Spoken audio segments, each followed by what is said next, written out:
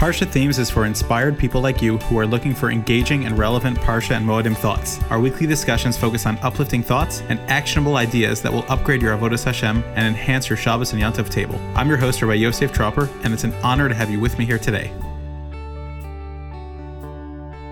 Welcome to Parshas Re'eh as we continue our journey down Devarim. So the Ramban starts off in the first Parak Yud Aleph, Pasuk Chaf Tes, that there's going to be Har Gerizim and Har Evel. And what's interesting is that the Torah never tells us which side they were on, which is on the right, which is on the left. So the Ramban, who is a Kabbalist, he says that I would imagine, Yitachen, that Har Gerizim was in the west, which is the right. That was the one where there was all the blessings. And Har Evel, which is the curses, was in the north. That was on the left, because it says in the Pasuk, Mitzafon Tifatach Hara, which the Gemara darshans and Psachim, it's Yirmiyahu, Aleph Yadalid, the Gemara Psachim darshans many things from that Pasuk. And the idea is that, like the Ramban explains elsewhere, that the sun rises in the east, which is Mizrach, and that's where the word Zricha means to shine forth, and Ma'arav is in the west, where the sun sets. That's where it sets. And Darum is the south. The word Dar means to dwell there, because the sun spends most of its day in the southern hemisphere when it passes over. And Safon is, like we say in the Haggadah Shel Pesach, Safon is to hide something. That is the darkest area. That is the north, which is covered and has the least amount of sunlight, the northern hemisphere, northern part of the sky. And what is the pshat? The pshat is that the Safon is the north. You always find it used in reference to darkness and evil. Tashas Choshes V'Yilai Lebo Simros Kolchas Hayar. That's where evil lurks, and that is a dark place of the world where we need to have bitachon and rely on Hashem and bring the Ribbon Hashem into that area. And so Har Gerizim, which is blessings, that's going to be on the right side, which is Chesed and light, and Har Evel is going to be on the north side, which is darkness. And our job is to fulfill the mitzvahs of Hashem and bring Hashem's light into the world. Interesting idea that I believe the Ramban is hinting to. Moving on to Parak Yud Beis, Pasuk Chaf Aleph. So it says in the pasuk there, it was Avachta. You should slaughter Ka'asher Tzivisicha. And this Chazal Darshan, what does this mean? You should slaughter as I commanded you. The pasuk never explains how. And once again, Chazal and Gemara and Chulin Chav Ches Ben Aleph, very famous and probably one of the most fundamental Gemaras we should know. The proof for Torah Sheba'al Peh, that the Gemara says Ka'asher Tzivisicha, as I commanded you, Al Peh, verbally. It's Halacha Moshe B'Sinai. And Moshe was commanded on how to slaughter. And the Ramban brings this drasha because it's a foundation of the entire Torah. And that is what it's all about. When we look at the Torah, there's the oral part, which is from Chazal, and those are the lessons that teach us how to understand the Torah. And that's what Chazal's objective is, to keep the Masorah alive and how to read the Torah. And that is that pasuk. The Ramban has his own pshat about what Shechita is, Ayin Sham. Parak Yud Gimel Pasuk Beis. So the pasuk says that if a navi or a cholem chalom or a dreamer will arise and enamor you with his or her prediction, they're a false prophet based on their magical things that they perform, and they should be put to death. And the Ramban brings down that there is a power in the world that does allow people to tap into this. These powers were created by God, so to speak, as part of a natural way the world works, and a person could tap into these things. And Rebelsky has a whole book on alternative medicines, and this is not homeopathic remedies, but this is more in his opinion, focusing on some of the spiritual mentalist acts that people claim to tap into, whether through different means. And you could look there and speak to your local Rav, because there's a lot of interesting things. He is extremely machmer when it comes to Ouija boards or other things that seem to be based on Avodah Zarah and trying to tap into spiritual mediums. The Ramban and other Rishonim do seem to say that such a thing exists, and there was a concept of telling the future based on perhaps oracles or Ov and Yedoni, necromancy, and other procedures that were done, and the Ramban is certainly discussing this right here. He even says that this is something that the philosophers called Kehen, which there's apparently an Arabic word that is kahana, and it's a power that a man has that he could tell the future. And this is the Rambam in Igaris Rambam, the Taimon that he sent there. He says that it just means kisem, a witch. That's what they did, and that was the Arabic word for kind of a witch, someone that told the future. So again, a person should be careful when they do alternative medicines, or whether it's muscle testing or other things. Most of the contemporary posting that I've spoken to about this have said that if there is some logical, psychological way to explain it, or physiological way to explain it, then it's fine. But if it's just totally out of the whim and they're claiming that they're speaking to spirits or tapping into spiritual forces, then that would be considered avodah zarah and be an issur d'oraisa to practice these things.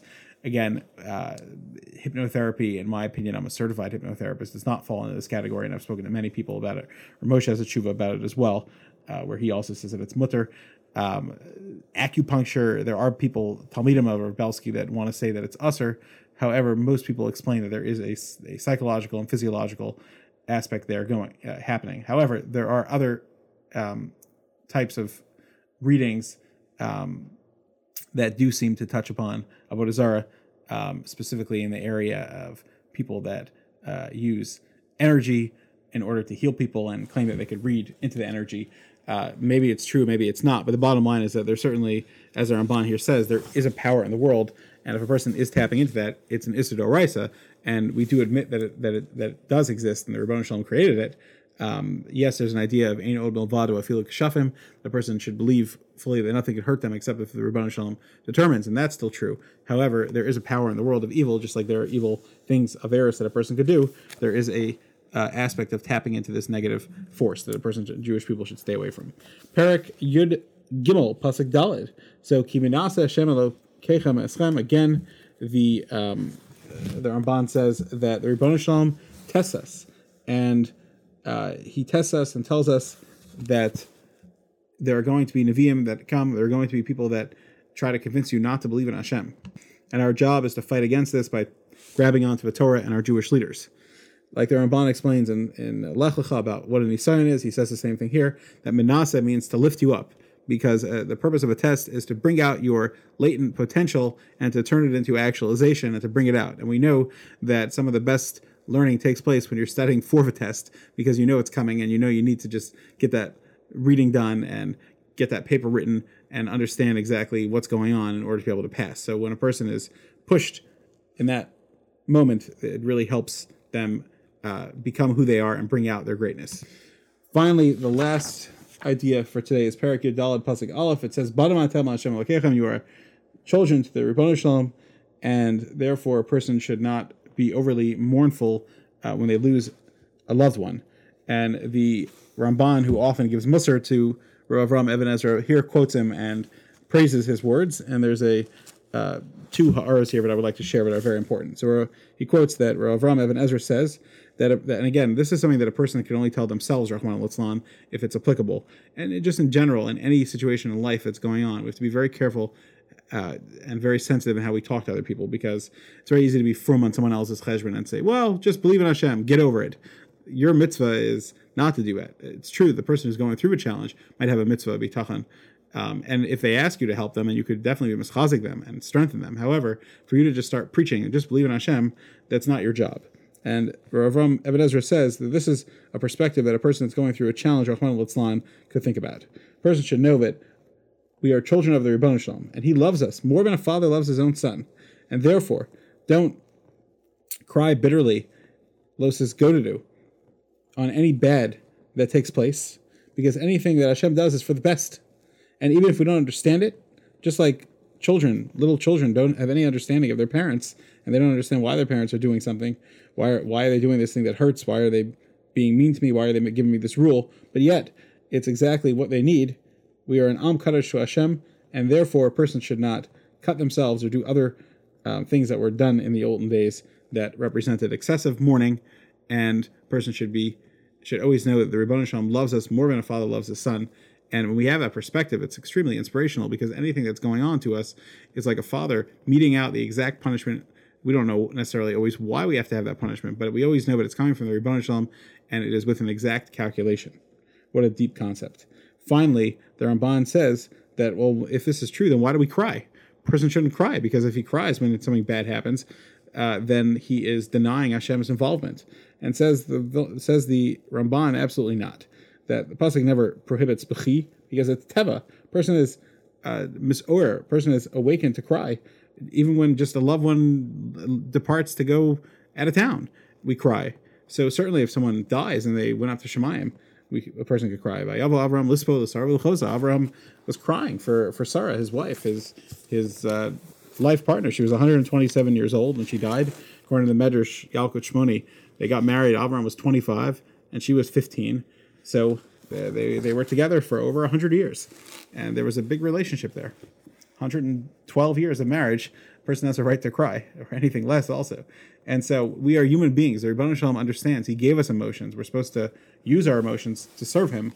That is not an Isser, and that is not going against it. On the contrary, the tears help facilitate the mourning process and the grieving process and the healing process. The tears are a way to release endorphins and help the person relax, but they are a natural thing, which is perfectly fine. But the perspective we always have is that the Rebbeinu Shalom knows what's best, even if I don't understand now, and I may never understand in my entire lifetime. I know with Emunah Shlema, everything Hashem does is for the best. Thanks for joining us. For more Torah content and to make sure you never miss an episode, don't forget to subscribe and visit us at parshathemes.com.